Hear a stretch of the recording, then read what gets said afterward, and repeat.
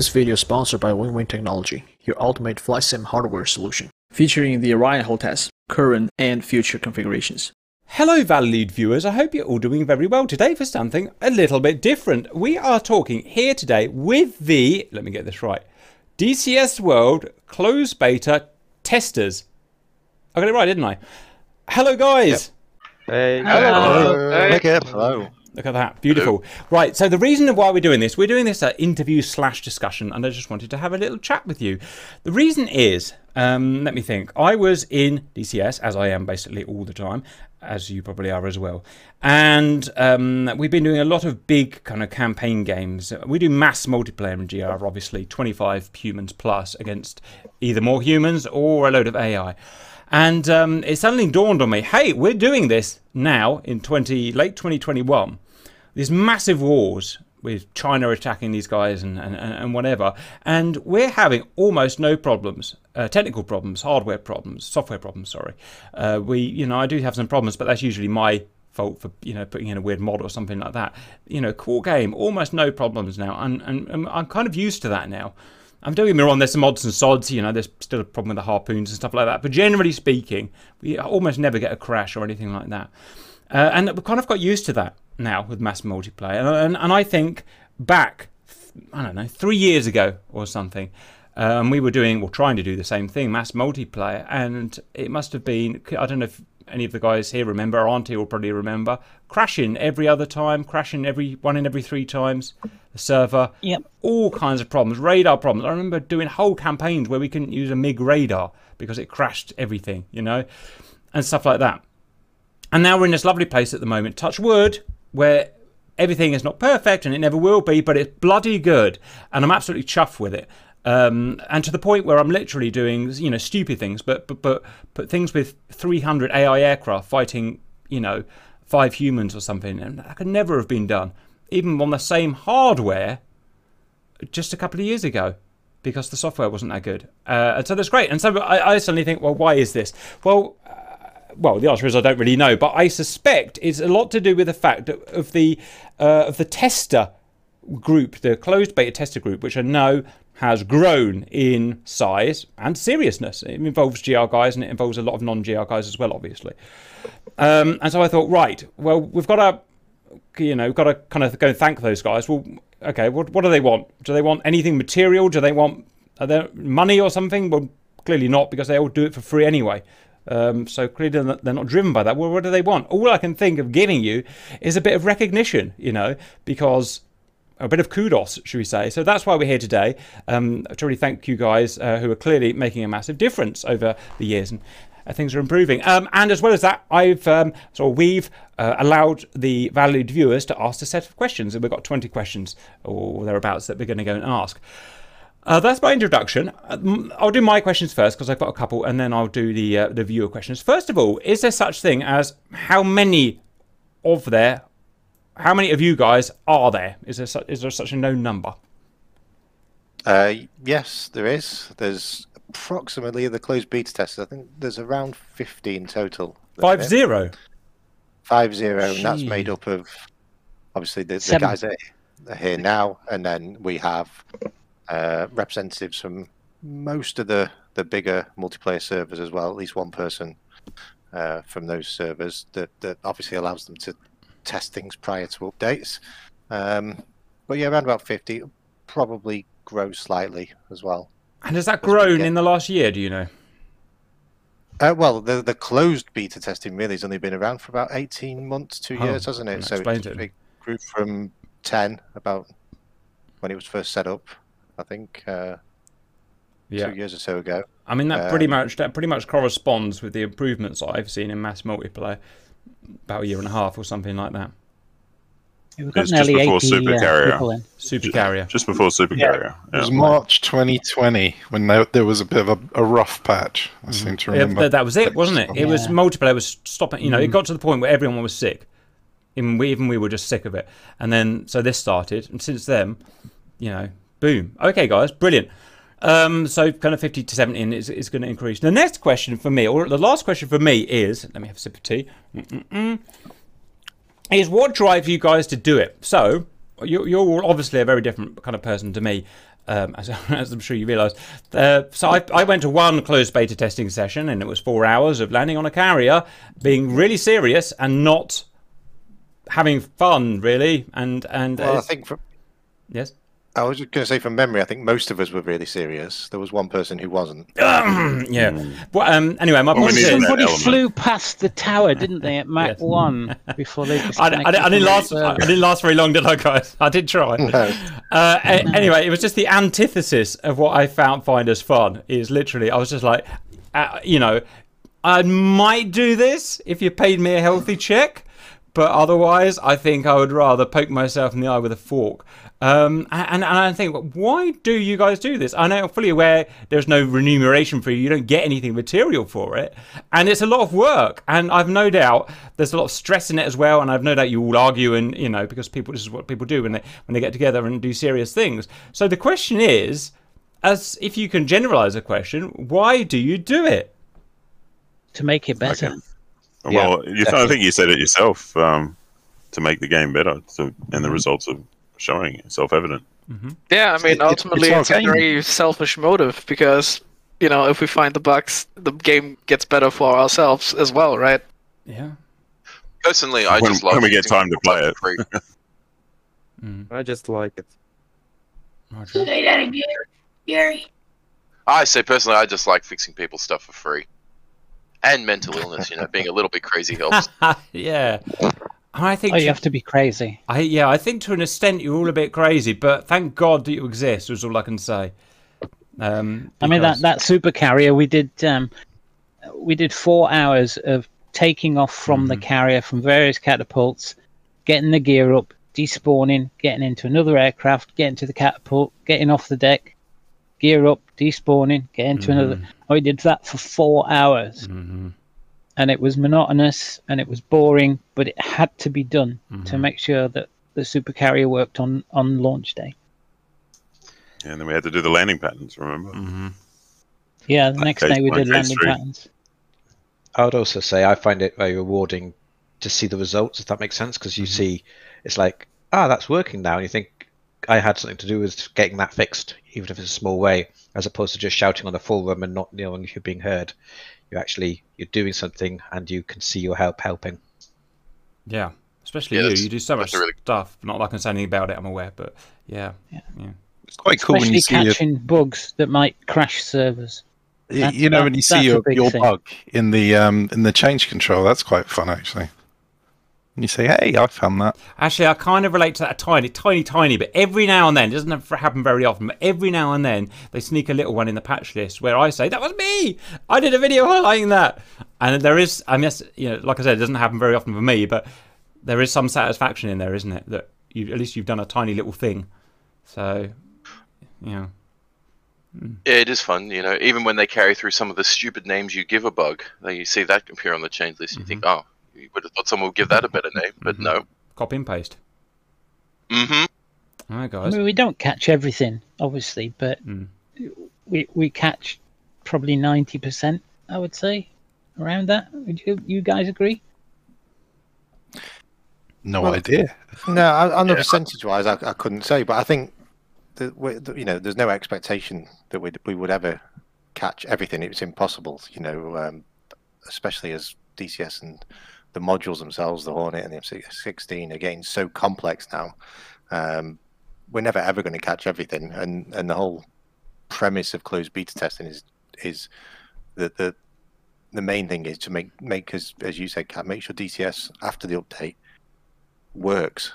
On a basic level, everything works and people can continue to enjoy it. We don't want it to have serious crash issues, which is obviously one of the big things we look out for, or serious issues with modules. Are we going to catch every little issue? No, but we'll certainly try our hardest to do that, I think. Yeah. It's also nice to be a part of a team with a bunch of people with big brains. It's very nice. You learn a lot from each other as well. What team's that then? Not JR, I can tell you that. Must be the secret Apache team. Roger, guys. Yeah, lots of good stuff I heard in there, and I wouldn't know if you were spotting some of the stuff in the Viper or the Hornet or not anyway. But from my point of view, the overall thing, the overall reliability of the thing and the enjoyability of the thing is what I noticed, and that's just gone up, I don't know, exponentially for me anyway. And long may it continue, guys. And it means I can keep doing stupid things like having hundreds of planes versus hundreds of planes. Okay, guys. All good answers so far. You've passed. Anything before we go on to the valued viewers' questions? Nope. Okay, guys. Nope. We've obviously got an agreement here that we can talk about the way they test stuff and stuff like that. We can't say, we can't go into the details of obviously what they're testing. Are they testing this bit for this aeroplane? Because they're not allowed to talk about it. So we can't do that. So I'll ask the questions and you can tell me whether you can answer them or not. Question the first. How does your team decide how to test? Do you hit one particular aspect at a time, or do you look at all changes as a whole? Well, there's a couple of different ways. Yeah, a couple of different ways that we get into testing. One of them is the forums. So we have guys that go through the forums, look at the bugs, retest them, see if they can confirm them, especially if a track hasn't been provided. And then they'll test that and confirm if there's a bug or not and pass it up to be, I guess, fixed. I myself also look at things like your videos and other people's videos, and when they point out bugs, I'll then try and replicate them myself and report them if they haven't been reported on the forum. Yeah, and in terms of month-to-month testing, because for the actual updates as the changes and fixes come through, then it's the approach is it's both of those. We do test all the changes as a whole because that's how everybody will receive them when the update goes live. You'll receive them as a whole package, so it's got to work together. But then, as we're all well aware, our favorite job is the regression testing, which is what does that mean? Focusing on modules. So we will, especially for the F-16, any module that's in heavy development, so the F-16, the F-18, and what have you, we have a set list of tests for every system that we go through. And we'll run that multiple times for each update run after every build we get of the software, which can be 5, 6, 7 builds of an update in the run up to release day. And every time then we'll restart their test from scratch and then test the systems again. Because as we're all well aware, small changes can have unintended consequences where you least expect it. So we have to test everything as rigorously as possible, and it does take a lot of time. It's probably, I don't know what the guys, what would you say? I'd say it's probably about 6 to 8 man hours to test, say, the Hornet from start to finish, every single weapon and every single system. At least, yeah, at least. Yeah. Most of it's in single and multiplayer as well. And sometimes we can get 3 or 4 updates a day. So you just started on one, and then another update, so you've got to start from scratch again. And that's where the real time goes into the testing, especially when it's 2 or 3 days before release. It's quite a bit of pressure for the team, I'd say. Yeah, that's I guess the most, would you say, boring part, or repetitive part, because you're doing the exact same tests every time, month after month. Resetting keybinds is one of the tests, and that is such a pain in the ass. That's a patience test. That's a patience test. Watch it, guys. Okay, very good. The next question: what is your current split between VR and non-VR testing, and how do you perceive this changing in the future? So, is he talking like a proportion split, or how do you take that question? Yeah, there'd be numbers of testers. Mm-hmm. I test multi-monitor with MFDs and clicky switches and things like a semi-cockpit build. And there's a lot of guys here test with different VR systems, and we do it all at the same time on the same server. So if one guy in VR is saying, I'm seeing this, I can say, well, with multi-monitors, I'm not seeing that, or with multi-monitors, I am seeing this. It's like on the supercarrier, the LSO station, I wasn't seeing anything, whereas the other guys with single monitors and VR were seeing it. So that was a bug that we sorted. But a lot of the other guys are in VR. OB especially. Probably worth mentioning that we bring our own kit. We're not kind of designated, so we came with what we were. Yeah. And as such, we are quite a sort of a broad group of different people. It's a bit like Noah's Ark. I don't know. I see a lot of different squadrons, but there's people that have got a PvP flavour in their squadron or a milsim flavour. So we all have different kind of tastes and expertise in our little spot.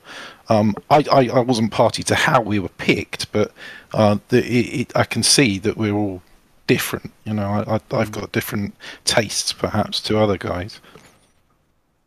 A lot of us also have different hardware, not just VR hardware, but you know, different capabilities in PC. So we get a broad range of testing in that regard, and we also have players all around. Testers all around the world. So we also get different ping varieties as well. So myself and Gary, we can be up to 300 ping to the server. Other guys will be right on top of it and have, you know, 8 millisecond ping. So we can look at a lot of those things as well. Generally speaking, if you find a problem, can you, or does it happen that you find problems in one set of hardware, like VR, and then the problem does not exist in another set of hardware, like non-VR? Is that a thing? I'm guessing it is. Yeah, very much a thing. There can be differences. VR, and as Auntie mentioned there, multi-monitors, different monitor setups. So that's why it's nice. Like I say, no one's picked based on the hardware. But equally, then it is. I think we've got a good representation, probably, of what people have got out there as well. You know, we've got a bit of everything. Different VR headsets, and different VR headsets can see problems differently and not see them.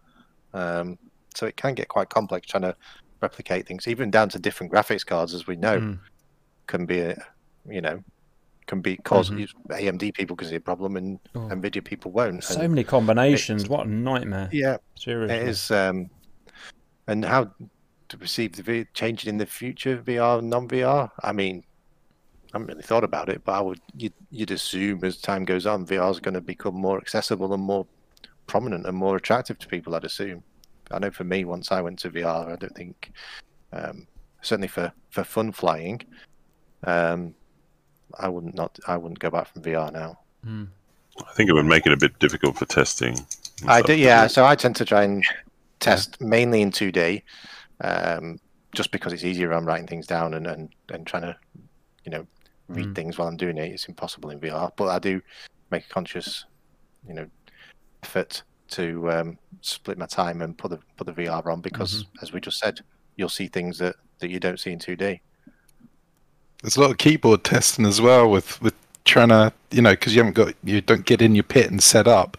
You're just running it over again. So I use the keyboard and arrow keys quite a lot just when testing. It's a thing though that because we're enthusiasts, we don't have too many people with potato PCs. So I don't know if that's a thing we're missing. Do we need to hire anybody that is running really low? Yeah, mine's 6 years old. I guess, like you said, I think. Go ahead, Auntie. I think I want to point out here as well that, I mean, some of the people we have in here, this is probably irrelevant. I mean, I'll just point out a few. We've got Pikey in here.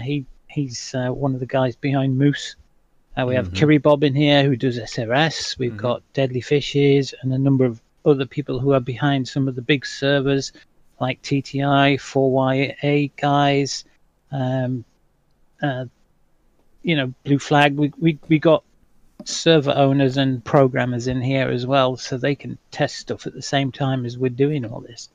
So we have a good range of people. Yeah. AMVI,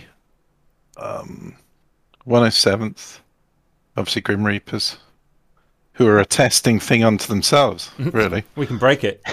No one else can break it. Cap can. Nobody can break it like Cap. Well, yeah, that's true.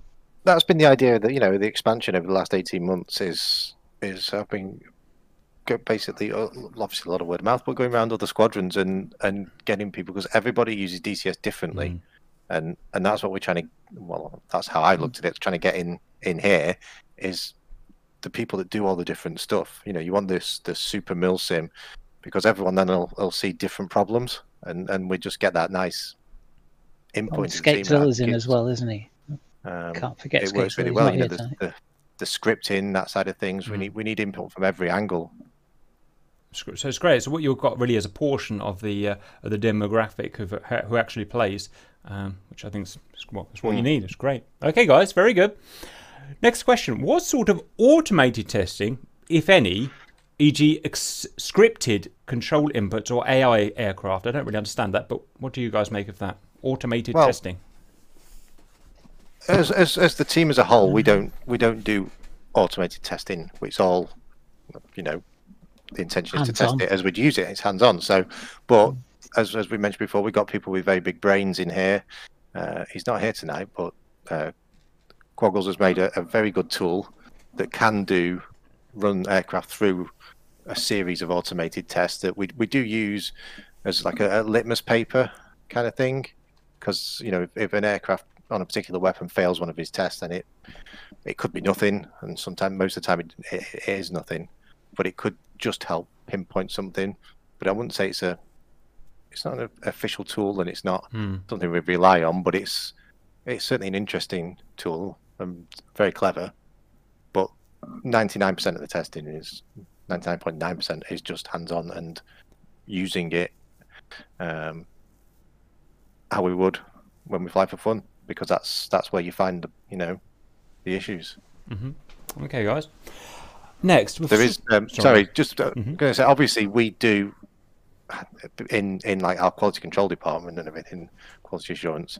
There is an element of automated testing that's done there, but that's done by us internally before it goes out to closed beta. By us, you mean ED, right? Yes, by ED, yeah. But that obviously doesn't replace what we do here in closed beta, because this is the human factor. You'll never replace that with any amount of automation, I don't think. Very good. And I don't think you can do automation very easily on multiplayer either. No, really. Exactly. Okay, guys. A similar question as the previous one, but I'll ask it anyway. What is the hardware scope of the CB testing, given that DCS can be run on a variety of systems with different specifications in the live environment? We've asked that already, and I had a follow-up to that, and that is regards to controllers. There are a heck of a lot of controllers out there. You got your we've got my Wings, and we've got our your X56s and your Warthogs, and all these different systems out there, all sorts, and butt kickers and MFD screens and all of that. Do you ever get any problems that you find that you spot with certain hardware systems like controllers and such? Yeah, we actually had an issue with the MFD Cougars some time ago. They were out of sync, for example, that we couldn't actually program them because they would, as soon as they restarted DCS, they would be unprogrammed. So yeah, that happens with the specific types of hardware. And I also have a Stream Deck from Elgato, and I usually test it with all my modules to see if all connections go, because it uses a very special plugin. So yeah, and also with other MFDs and other types of panels that are sold. There's some people here already have those panels, and it's also a sample of what's out there. Yeah, I think the proportion, the cross section of what people have is pretty much the same as out there in DCS. So I have Wing panels, X56 joystick. I know Gary has Thrustmaster. Obi has Wing controllers. So. And then Auntie's got multi-MFD. Oh, sorry, purple. Oh, my bad. I know Auntie and Gary run multi-MFD and so on, and a lot of other guys as well. There's a few Arduino guys. Auntie, you Arduino, don't you? Yeah, I do Arduino stuff. Yeah, I know Frank is into his button boxes as well. So. Yeah, and we've got some potato type machines, as they would call them. Some of the older hardware that we run on, because not everybody has super fast computers. I can't do that. I mean, I've got a 6-year-old gaming laptop with an i7 5700, which we used to use in GR as the server at one time, and it's got a 960 mobile chip with only 2 gig of video RAM on it. And sometimes I boot that up with DCS just to make sure it will still work with, you know, such a low graphics card. Okay, guys, thank you very much. Next, what is the requirement to becoming a closed beta tester? Is there a certain thing you have to have or not have or whatever? The main requirement is be a nice person. Oh, what about that?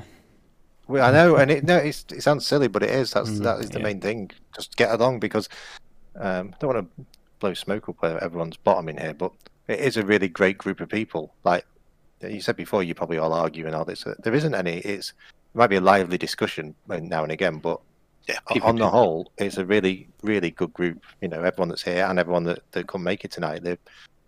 So that's the main thing I look for, is just you're a nice person, basically. But then going on from there, it's the only way we can look at how you would be as a tester is forum reports. If you're active on the forums, reporting bugs from open beta, as a lot of people do, that helps a lot. And just a good sound knowledge of DCS and either specific airframes, or ideally, broad knowledge of most, and then one that you've got a really good understanding of, just so you can test. And then I'd say the other things, having spare time, which I think, as the guys here will probably attest, is needed. Yeah. Yeah, there is a fairly hefty commitment, to, you can't just sit around and do nothing. You do have to actually do stuff. Yeah, and keep secrets. Your ability to keep secrets is a thing.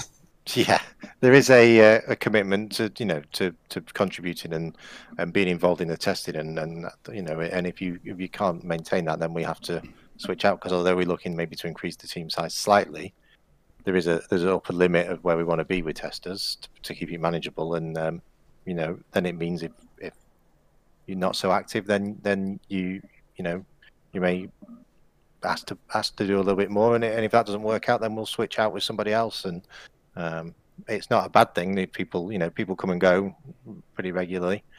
Doesn't mean to say they can't come back if they get more time, but that's kind of how we work it. What do you guys? Lovely list we got there. That's good. Thank you very much.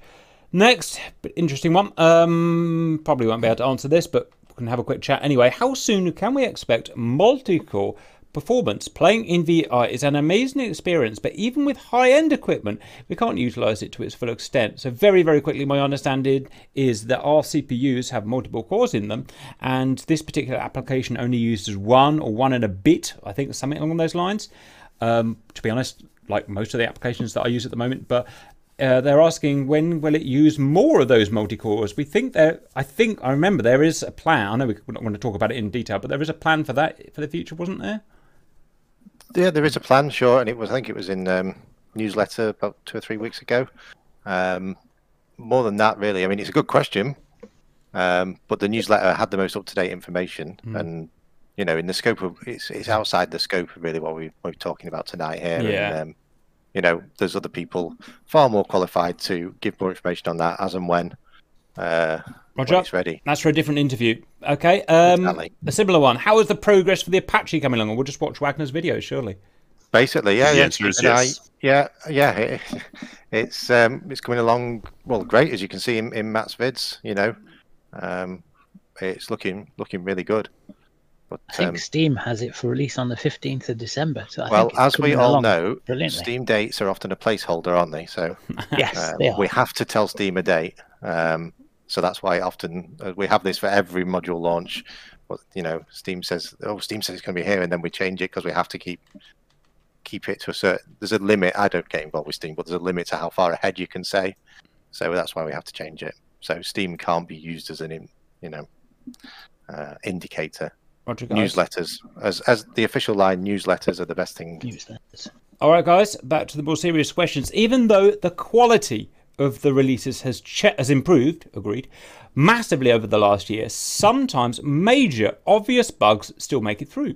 Why is that? Not enough time, not enough testers. I wish they gave an example. But I'm sure that's got some truth in it. But answer. Well, I'll start and then I'll turn it over to the guys because they may have a different answer to that I've got. I think over the last year, major bugs. There's probably, I wouldn't say they were major, but there's probably been a couple of F16 things that have gone through to open beta. Why is that? Well, there's a couple of things to look at. It could be, as we said before, it could be that they were just missed. You know, on the grand scheme of things, you know, on a particular update cycle, the guys might have caught just, I'd say, 40 bugs. Just, you know, pick a number out of the air, and then that's the one that didn't get caught. So the other side of it is that it more than likely, in most occasions, except for probably once or twice that I can remember, they are caught in testing, but then it's up to us as ED to then make a decision. Do we delay the whole update based on this one issue that we found, or do we release and then we've already started planning the hotfix because we know we need to fix it, and it you know, and it might be that the fix isn't ready for, say, the Wednesday of the release, but it's going to be ready for Friday. So rather than delay the whole update, unless it's obviously totally game-breaking bug, in which case we would do, we'll let it go through, and then with the full knowledge that we're going to fix it within a few days. I certainly don't think it's not enough testers.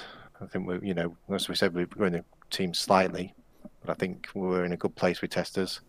Time, there's been a few squeezes in the middle of the year. We got a little bit of a squeeze on time.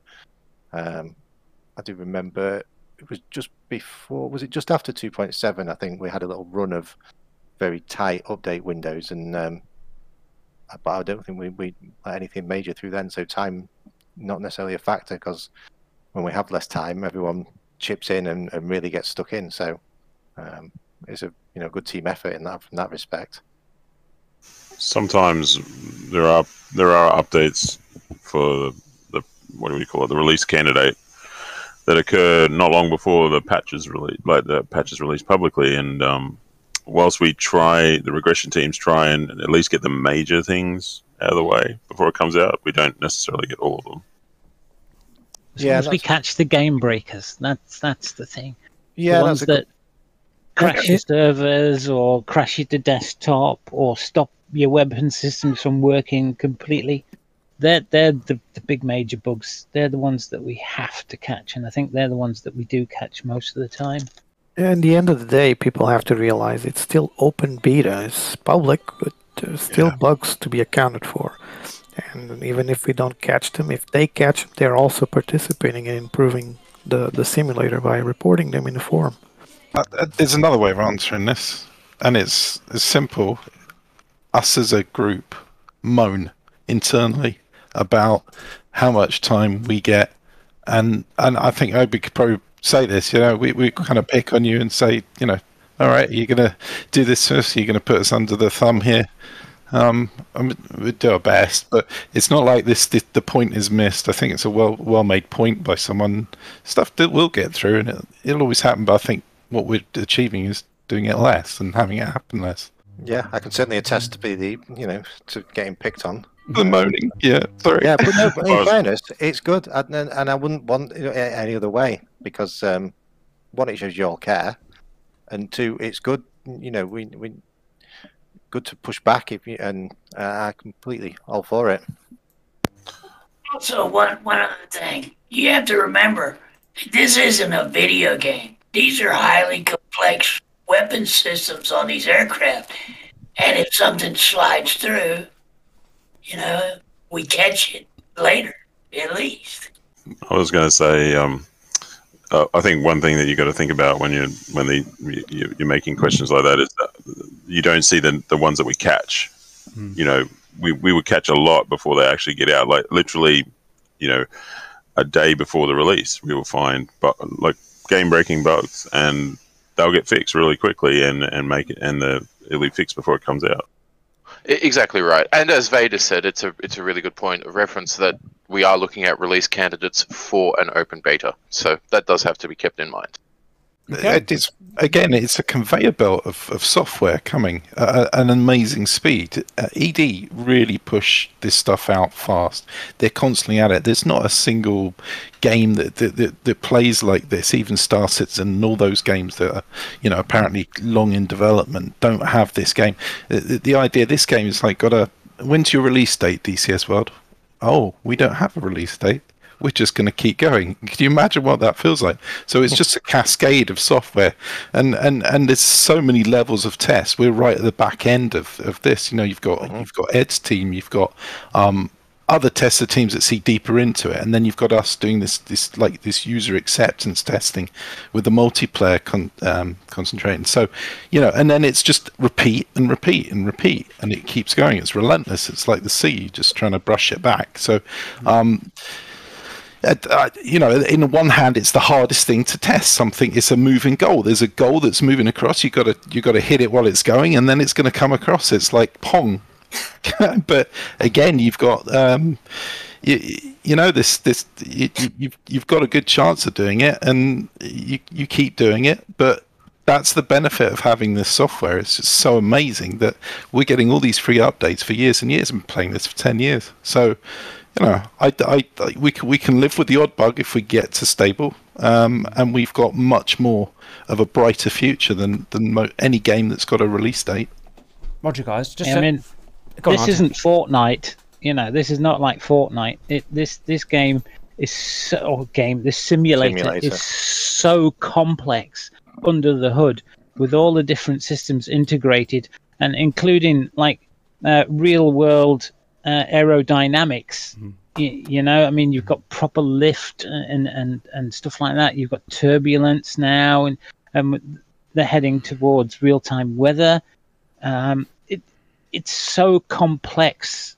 The guys that are behind this are chucking out updates to us. Sometimes we get 3 or 4 a day. Sometimes there isn't any for 2, 3, 4 days, and then it's like buses or policemen. They all come along at once. It's so complex. You meant dynamic weather, right? Yes. Just to be clear. And you have to remember, there's some stuff out there that's not really public knowledge, and so we have to get close to what is depicted in real life, but we don't have the information to corroborate that. So everything you see on DCS is public knowledge. It's been based on public knowledge of the aircraft and systems, and that sometimes it's not guesswork, but it has to be quite close to the reality, and that takes time, and that's why there's always this game aspect to it, because some of the information is classified. Well, Auntie said it's not Fortnite, but there's always 2 more weeks. Just to touch on that briefly, just to add to that is oftentimes people report bugs, particularly in the forums, and say, the Harrier HUD infrared spot system works like this, and we can report with that, but we have to, the first thing is going to get asked of us is, well, can you prove with some sort of publicly available information that it does that? And often that's not provided, so we will have to then go and find it if we can. And I will spend hours researching stuff if I can to find things, but oftentimes they can't be found, so there's nothing that we can do. Roger, guys, that was some great answers, and I've got one tiny thing to help kind of quantify that, to kind of put it into context. I was messing around with the kind of, the front end, easy access stuff, some of the Lewis stuff the other day. I was trying to create a missile, powered missile, and I took the JSOW, and I went in and put a rocket motor on the back of it, okay, thinking that this would be an easy thing to do, because I wanted to turn it into a drone. Okay, I put 50 pounds of thrust on the back of the JSOW. That would be easy, right? There's a lure there, and there's I don't know, maybe 50, 100 parameters that you can change. No idea what any of them do. They were either in Russian or just not well explained. And I thought, well, how hard can it be? It's a missile, it goes forwards. It's probably just got some very basic subroutine behind it that makes it go forwards. I just want to push it a little harder with a bit of thrust, and let's turn it into a little drone. No, it turns out every time you fire a JSOW, there's this massive flight model behind it, and you can make it do all sorts of weird things completely by accident. And I spent a whole day, which I just can't afford to do, but I spent a whole day getting this bloody JSOW to try and act like a little drone. And everything I did got more and more complicated and more frustrating. And I thought, this is like a proper flight model for a full aeroplane, and this is just a missile. It's just a thing that you fire, and you don't even think about it. You know, if that was me, if I programmed DCS, I would just have something super simple. It goes forwards, it goes down a bit, it sort of hits a target, that's it. But it's got this full, huge, dynamic flight model, and it's adjusted for the wind and stuff. I thought, you know what, I'm checking out. And after that day, I promised I'm never going to go into something like that again, because it was just a nightmare. But it proves what you guys are saying about, I don't want to use the word over-modelled, but you know what I mean? It's massively highly detailed, even on stuff that you wouldn't think would be massively highly detailed. So, anyway, it's just a kind of story that I remember from the other day that kind of reinforces what you're saying. Right. You know, they call that the simplified flight model. Cap. I don't want to. Yes. Well, the simplified flight model is too hard for me, guys. Right, we're pushing on. When will the F10 bug for predominantly Radeon cards be addressed? I only found out about this the other day. Apparently, I don't even know what the problem is really, but apparently F10 bug. Go. Obi. Yeah, well, I'm fairly certain that it has been already addressed. The F10 map bug was where the icons would disappear. With people that had Radeon cards, the icons on F10 would just randomly disappear. Well, turned out not randomly. But I've just had a quick check to make sure I'm not making this up, but I just checked on the forum, and after the last open beta, it seems that it was resolved for people, because we put a fix out in the last open beta. So I guess that's a primary example of where it works on everyone's computer except this guy who's got this type of graphics card, and that doesn't work. Yeah, and if whoever asked the question is still seeing it, then go to the forum, make a report, and put a track up there and some evidence, and we'll definitely have a look at it. And some hardware specs helps too, especially if it seems to be a hardware. Yeah, DCS blog and all that, the usual reporting stuff. But yeah, put it on the forum, and it'll definitely get looked at. You know what? Imagine how much easier your job would be if you were making an Xbox game and everyone had exactly the same thing. You can just test it. Yep, we know it's going to work for all 1 million people or whatever. That's what you want to do. Anyway, guys, I digress. Right, hey, I was wondering, how do you test if aircraft is actually according to specs you get from real planes, and how do you compare to the data on real life planes? So that's not really anything to do with what we're talking about today, but has anyone got any interesting anecdotes for that? It's classic, isn't it? It's like we are not NASA scientists, and we definitely don't know how the developers have designed it, but it's got to make sense. So one of the things that we find challenging about what we do is that we don't always get a spec sheet, because that's proprietary, confidential information, but we have to check that it makes sense. So we do a lot of blind testing. You know, does this the gear? Okay. Does it come down? Right, that seems okay. But sometimes it's, what's this button do? We'll ask Obi. You know, we don't know. So yeah, don't confuse us with the developer side, because we don't have those answers. Yeah, that's definitely the more, that side of things is the testing that we do internally, you know, where we have more of the data sheets and whatnot to refer to. But like Pikey summed it up pretty much spot on. It's the blind testing as well is a good thing, like for new modules and that. It's because we want you guys to look at it as a person who's just downloaded it, you know. And that's some of the best testing you can do. I think a lot of what we do in closed beta testing is about player expectations. So does the aircraft perform as a player or flight simulator enthusiast would expect it? Yes, we can't sit there and look at the hard numbers necessarily, but you know, if a Yak can super cruise, you know, obviously that's clearly not within spec, you know, so we do look at those things. You know, is it plausible? I think is more where I think Pikey was heading. What do you guys? Well, I mean, these things will be addressed if we do have the data, but it's not like we sit there and figure out every aspect of the flight envelope every time. Yeah, it's important to say that we have these very heated and interesting conversation about avionics, and ECM is the latest one that we've been going on about, and that's that. You know, we all want that, but nobody knows how it works anyway, so we're all second guessing how we could ever implement it in the first place. Roger, guys. And for the record, I have asked for access to the development team, and I've been told, and rightfully so, Cap, that will never happen. So, guys, fair enough. Next question, and this is important, I think you'll all agree, and I quote, how many bathrooms does Obi need? So someone's going to need to explain it. Down to me then, by the sounds of it, is it? No one's going to...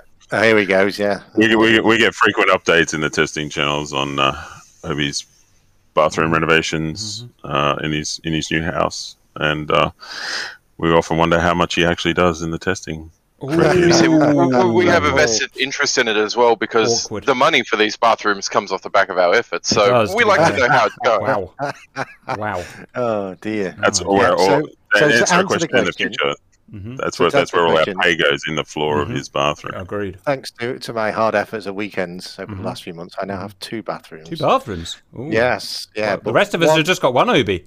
Well, I know one's in the living room, but you know the other one is the next one that will be done, and that is straight from the 1950s. It's a beautiful bathroom. So, yeah, very nice. There you go, guys. I don't think everyone wants to hear about my bathroom situation. There is lots I can say about that. He's also got a DCS rig in there, so he can test all the time. Yes. While that's his commitment. No, I mean, come on, putting the rig in the bathroom would be stupid. I've just bought a very long cable for the VR. There you go. Okay, guys, we're going to push on, believe it or not. We've kind of covered this as well, and I get the feeling there may be some shouting here, but how long do closed beta testers get to test things before they're pushed to go live? Well, starting probably 3 weeks before the update, depending on if there's a hotfix. If there's no hotfix, it can be 4 weeks, but there's normally a little bit of a lull after an update while we get together the stuff for the next one. So longest is 3 weeks if we're doing a monthly cycle, and it can be if coming towards the end of the 3 weeks, if there's fixes and things that are coming in, and all the partner developer updates, they come in near the end of that cycle, so they have a lot less time to be tested. But as was mentioned earlier, it can be the night before the update we're testing. Well, we are testing anyway, but we can be testing fixes and that the night before. Yeah, usually we will have the release calendar that actually goes out, on the Wednesday, on the update day. We will usually have that 1 or 2 days before, I would say, like Monday usually. If we get really unlucky, then there's going to be a new release candidate on Tuesday or even on the day off. When we normally start regression testing probably a week, I would say. Before, yeah. Yeah, so that's when most of the changes are in. And then it's usually just, there's no new features, there's only bug fixes. So things that we find in that regression testing, or coincidentally, or something that's reported, is about a week before the projected release date. And then that release date may move if we find serious bugs in that regression testing. I think the last update that we had, not the last one we had, but the latest update that we had, I think, was about 3 hours before the patch went live. Ew. And that you've got to clarify a small bug. Well. Those aren't big changes, No, that wasn't a big change. It was just a change on a bug that we found the night before and said, hey, any chance of getting this in the patch before it goes out? And so that said, right, we've done that, sorted that, so you've got to get back in and specifically test that, and then any systems around that might have been affected by that change. So it's all hands to the pump in those sort of situations. Thank you, guys. Next one, very important. How much does the average tester get paid, above or below 50,000 a year? Well, it's definitely below. It's below 50,000. Way below. Way below. Yeah, it's probably about 50,000 below. Is it the same amount as I pay RC? Is that what we're getting here? I think they're on the same lofty wage. Yeah. Right. I think we get less. Well, wow, you're going to minus. Yes, we do. We've had. I think who here hasn't had to buy a new hard drive? Yeah. Oh yeah. Even SSD drive suppliers in two hard drives. Let me just go and get my tiny violin. Hang on. To clarify, valid viewers, they do not get paid. They do it for the love of doing it. They do because they're crazy. Well done, guys. How does one become a tester? We've already talked about that, so we're skipping that one.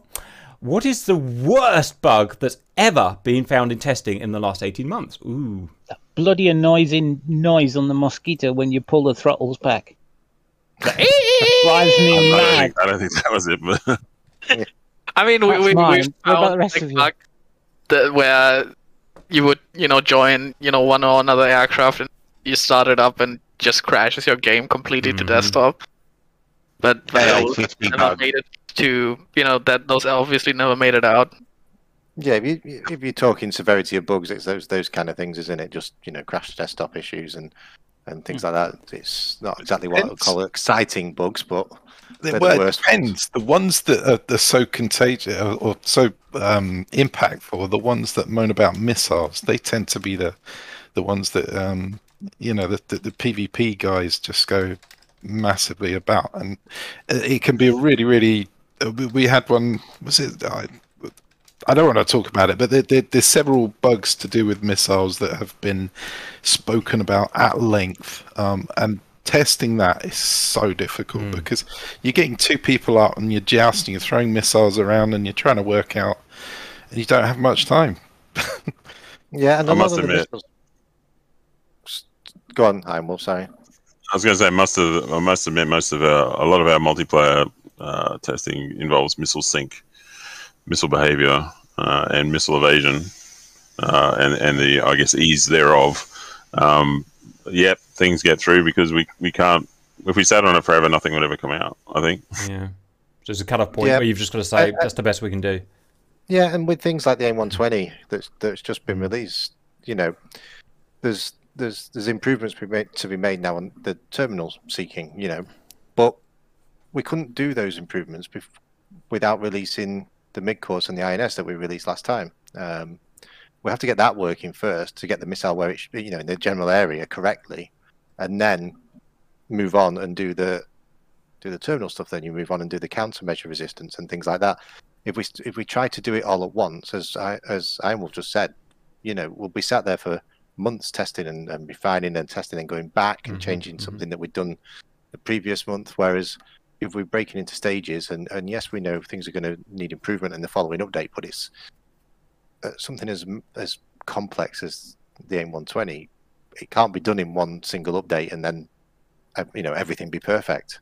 We need that development, and we need, as we mentioned before, we need masses of people on it. We need the open beta players using it, firing off 100,000 AMRAAMs, and then we get the bug reports from open beta, and they are invaluable to the process. And then we're already, before that update's out, we're already working on the next phase of it. So, and that's how it has to be. Thank you, guys. I've just thought of an interesting question to answer that I'm going to splice in. How big of a bug is required that you find that you would pull the open beta release until it was fixed? Can you quantify that somehow? How many people does it have to affect? How many planes does it have to affect? That's what I'm thinking. One module would be if it was a crash bug or rendered that particular module unusable, that would probably be enough. If it was something we found in time. Every time a patch has been delayed, you could say that's when that's happened. Well, it doesn't help because we can't see it. Like last week. The what else? Anything that I can think of something. I don't know if I want to. We can say it. Or make an analogy. Make it up, but make it. You know what I mean? Okay. There was a time with something, and it was kind of visual. We got asked our opinions on it by people that were quite way up. I remember we were in that room with you, Auntie, there, and it affected VR users, and it was super annoying. And for me as a VR user, I felt I wanted to say no.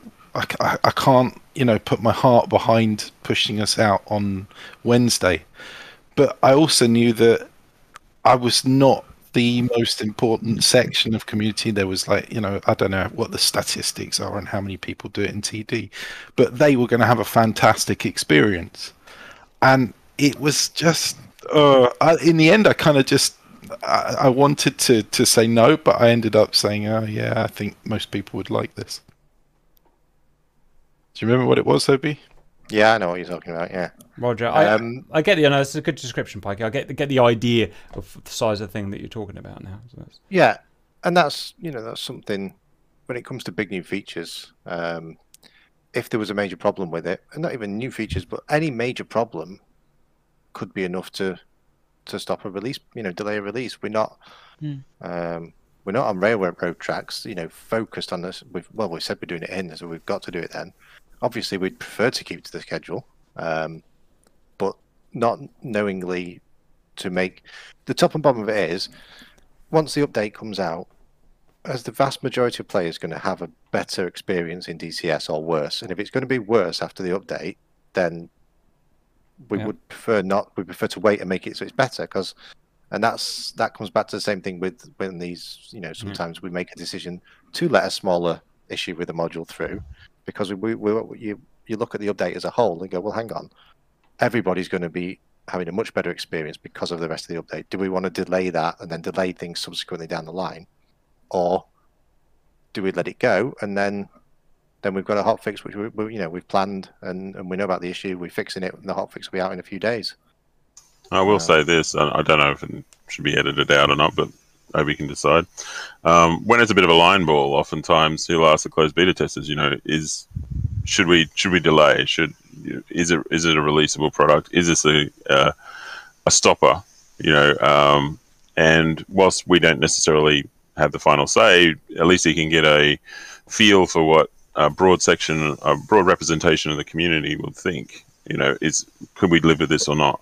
Yeah, that's exactly it. And that goes back to what we were saying at the start. The team's a broad section of the community, and your opinion matters because it'll be your opinion times a million that we'll get when the update comes out. So yeah, absolutely. I'd always for things like that, we do a poll, don't we? Like go no go, and then that feeds up. And as you said, that's not the final say, but that'll feed up, and we work through that through the other testing teams and then we'll make a decision. You get a good consensus of yeah, exactly. What it would be like. It's just, the whole process is a team effort from top to bottom. So.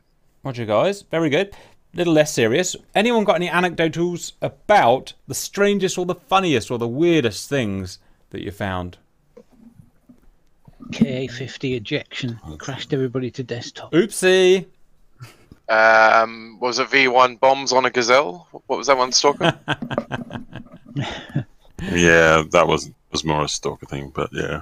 An E2 Hawkeye with engines shut off, taxiing sideways in the air across the map. Oh yeah, I remember that was a good one though. Yeah. Oops! W word. Are you seeing that, or was it just me? I had fun trying to land a hind on top of a floating E2 radar dome. Ooh.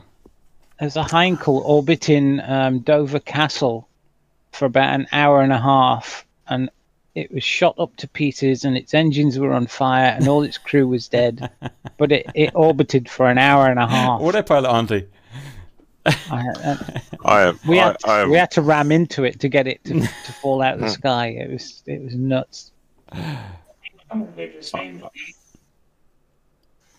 have one. I think I actually reported it because I'd seen it somewhere in a video or a picture, and that was that the F-16 was able to refuel upside down, so that the probe would go through the body of the aircraft, and as long as you touched where the attachment point was for the refueling probe, it would work. So I reported it up the chain, and it came back down from the developers that I should now test the A-10. So I don't know if you've ever tried to fly upside down an A-10 behind a tanker. It's very difficult, and it didn't work. I guess the problem with the A-10 is, if you fly upside down, after about 10 seconds or so, the fuel system can't keep up and the engines will flame out. the F-16 should do the same, but apparently doesn't. But yeah, so it was just like, you know, as Obi said on the report that came down, he wanted video evidence that I'd actually done it. And there was one time that I wish you were part of the team, Cap, because I thought that's the kind of nutty thing that you do. I must say, I did take extreme pleasure in asking you to make the video of you doing it. I did actually try. I did actually try. I'm not sure if I'm taking the you know what, but yeah. So that's probably that's one of the funnier ones, I think. Awesome, guys. Awesome. This doesn't make any sense to me, but let's see what you say. How involved are third-party developers in testing? What's a third-party developer? So they're like our partner developers, like HeatBlur, Raspberry. Oh, right. And they've got a presence in testing, so they're obviously from their point of view, which we're not here to talk about that, but they have their own testing teams for all their development, and then send us the finished product for each update. We obviously, as part of our testing, look at them as part of the general test of DCS.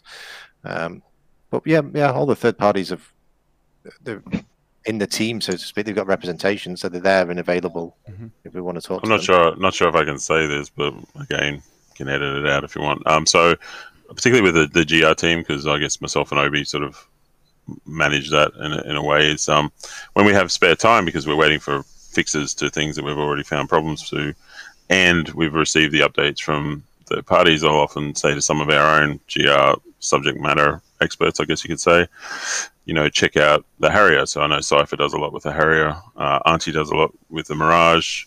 You know, we get people, you know, there's nothing to do because we're waiting for ED to fix something. We may as well test that stuff. So, and also I know Cypher goes through the Harrier, for example, the Harrier bug logs in the forums and reports them. Yeah, he's done amazing work there. Good work, Cypher. Yeah, it's good, and it's just you know, it's again, it's a team, and the partner devs are part of it. You know, we all work together. Everyone wants a good release, don't they? So, I think it's just as much in our interest and ED's interest that they work well as well. So if we can lend 100%. Some time to that, we do. Yeah, we're all about everything working, not just particular things. Everything's got to work nicely together. So in an ideal world, and that's the push towards it. So yeah, I think it's great. You know, the partner devs are active. Our testers are. You know, everyone has their own speciality. Like you said, T-Cypher's the Harrier, and that I think it works really well. Are there any, I don't understand this again, are there any helicopters in the northern area in testing? I mean, sorry, what does northern area testing mean? No idea what that is. Well, I'm sure I can think of one fine Australian fella who will fill you in on that. Gary, Ironwolf? I know nothing about this, but I'll say there are plenty of helicopters in the southern zone. They're red ones. Yes, okay, well, it all stems from you'll probably remember this, about 3 years ago, I made a mission for us all to fly, and coffee campaign. It was right in my early days of messing around with the mission editor, and I put some triggers in to alert people to when there was helicopters in the southern zone. Unfortunately, I used the repeat trigger, so for an hour and a half you had a stream of messages in the top right of your screen saying there were helicopters in the southern zone. How to ruin a video. Let Obi do something. Exactly. So that's at least 3 years ago, and I've still not heard the end of it. And you never will do. Now he works at ED. I think because I do very little wrong, and it's the only thing they've got. And it's now a GIF. It is representative, though, of I think the attitude of the team that we don't always take each other's, we don't take things too seriously all the time. We do joke around and maybe have a rib of each other every now and then, and I don't think anyone gets too offended. Roger. Just one quick thing to insert. You know, you were talking about this regression testing. Is that just the new modules? Don't tell me you have to go back and test all the A10C and all the things, the 13-year-old modules. We do test the A10C2. Yeah. Right. We do test. So we'll have on the regression side, which is the super detailed testing, is for the newer modules. Yeah. But we have a general test of every module, which we do at least 2 or 3 times, which is jumping into every module, firing at each weapon. It's not as detailed as the regression testing, but it does this work kind of test. So yeah, the older the you know, if something's had something changed, then we'll focus on it. But if we know nothing's been changed, then and you're going to have to have. Sorry, go ahead. I was just going to say, on top of that, I mean, there is time, so most of that goes to the newer, you know, first-rate modules. But many of us have aircraft we love, so if we finish our main rigorous testing, we'll go through and, you know, pick our favorite one and have a look at that and make sure everything's in order. That was the next obvious follow-up question, because if you asked me to go and test a JDAM in an A10, I've got no idea how to do it. I can't remember. So presumably you've got guys that specialise in certain modules as well, which is just, again, a natural thing to have, isn't it? Yeah, exactly. How many testing teams work on the new updates prior to release? I don't know if that means something to someone. Is that just a generic question? Or? Sorry, can we answer that, Obi? Yeah, just repeat it again, sorry. How many testing teams work on the new products prior to release? So I'm guessing, like an Apache is coming up as a new product. How many testing teams work on that new product? That's what I think. Well, yeah, I mean, we've got lots of internal testing teams within ED. Not going to go into. So that's separate from closed beta, then, isn't it? Yeah. There's probably 3 or 4 teams separate from closed beta, each looking at different things. And then you've got all the SMEs. If it's a new product, you're in the SMEs and all that kind of thing. The developers, who are obviously well placed to test themselves as well with the knowledge they have. Yeah, so there's lots and lots of people involved in testing all throughout the modules. And that's probably the best way of I get it. Yeah, that's fine. And the final question, and we've done this before, but I'll ask it anyway. Were there any bugs the team found that halted? Have you guys halted an update in a good way? I mean, yes, absolutely. Yeah. I think a good example is when the new clouds released. They were pushed back 2 weeks, as some may remember. Last week, I think we released on a Thursday instead of a Wednesday because we pushed back. Yeah, like I said before, you know, every time the release hasn't come out on the day that we say, it's usually because we found something that we think is game breaking. Yeah, and it can't be released.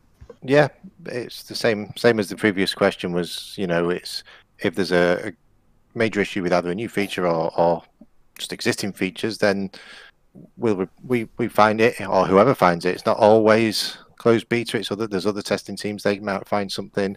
We've got, you know, the QA guys who are looking at crash logs and things like that. They can pick things up through the automated system. So yeah, it's actually quite often. I was going to say, Obi, you want to briefly touch on that? That, you know, when you do these crash log reports, they don't just shoot off into space and no one looks at them. Yeah, the crash logs are the automated crash reporting in DCS. It's super important to always send the report because they do get logged in the back end, and they do. If there's multiple crashes with the same thing, then it comes to our attention much quicker, especially when they're things like, I don't know, DirectX crashes and things like that. Really technical. Just when you get the kind of full crash, as in the game crash. Yeah, you know, when you get the, do you want to send a report? Right. I didn't want to trouble you, Obi. I didn't want to trouble you, so I never did it. So, right, okay. Well, thankfully, it doesn't go to me. Otherwise, they wouldn't get very far. But yeah, it's well worth doing because it's you know, it's valuable information to us because it can root out some really obscure crashes, shall we say? And yeah, definitely worth doing. And then that's a lot of what the QA guys do. That you know, we're here having the chat now. I think it's worth highlighting that there's probably another 50, 60 guys that aren't here that are in the different teams and all through the company that spend all day, every day doing exactly. And so this applies to them as well then, really? It does, yeah, absolutely. This is, you know, everything we've talked about here happens not just here, but it happens in various different forms all throughout the company, basically. That's the end of the questions, and I've actually enjoyed that. I didn't think I would enjoy that, but I did, and I've learned a lot about what you guys are doing now. I've got a good feel for what you're doing, the scope of what you're doing, roughly how you plan it. Before I wrap up, anything you guys want to say to the community or whoever's watching? Just, you know, give you a voice. Anyone want to say anything? I don't know what, but all attached tracks. Report your bugs, attached tracks. Yep. Yeah. Tracks are very important. I think we'll all agree. Quickly explain what a track file is for someone. Yeah, I'd just like to add that we're all DCS users, end users. None of us, except for Obi, are working for ED. We work. We don't even work. We do this mostly out of fun, but with a lot of sense of responsibility. So whenever you pick up a new update and you see stuff fixed or stuff that isn't fixed, just make sure that you help. And we don't need pats in the back, but we do need those tracks. We need people to report their errors. And of course, you might go to the forums and show your dissatisfaction. It's your right to do so, and it's valuable input most of the times. But above all, help us, because we are doing our best, and any help you can get by reporting those bugs as clear as you can with all those details most certainly that will be fixed much quicker, and we're helping the team, the ED team, to do so. Yeah. I'll tag a little thing on the end, by the way, showing how to grab a track file and do it. Yeah, that's great. And I'd like just to add on to that. It's well said there. Just from me, it's just a thanks to everybody in the testing team. You know, all the volunteers. Literally, the whole point why we sat here now is because of what you noticed, Cap, and you wouldn't notice that without all these guys. You know, every single person in the team has contributed to DCS improving over the last 18 months, and you know, long may it continue. I think we wouldn't have the software we've got now without these guys. So just big thanks from myself and the rest of ED, really, for everything they put in, the time and the enthusiasm, and they make it fun. Like, you know, we've had a bit of a laugh here, but it's an enjoyable experience to I was going to say work with them, but obviously we don't pay them, so just it is a very enjoyable experience. So okay, guys, the whippings will continue until morale improves. Yeah, exactly. Yeah. Of course. Okay, guys. As far as I'm concerned, having learnt about you and talked to some of you, I really enjoyed that. I didn't know what to expect. I didn't know if I was going to get shouted at or not. But clearly, you're all. One thing I've learned is you're all, you know, what I call a kind of AAA weird personality. Yeah, obviously weird. Weird's good though. I mean, look at me, Jesus Christ. You're all a AAA personality. You're all highly intelligent and nice, which is not particularly, you know, that's a fairly rare combo to have. So it's lovely to have you all in one room. And I know there's another 25 of you somewhere else doing something else. But it was great to have you. Like I said, I wouldn't be here if I hadn't noticed the massive amount of difference, and I'm sure loads of other masters and multiplayers have. So I'm absolutely chuffed. Thank you for giving up your time tonight for doing that. I've got nothing else to say. I hope you, valued viewers, enjoyed watching that. I'll see you guys later. Cheers, Cap. Thank you very much. Thank you. Yeah, recognition. It's nice. Thanks, mate. Cheers, Cap. Thank you for your support. Okay, bye, guys.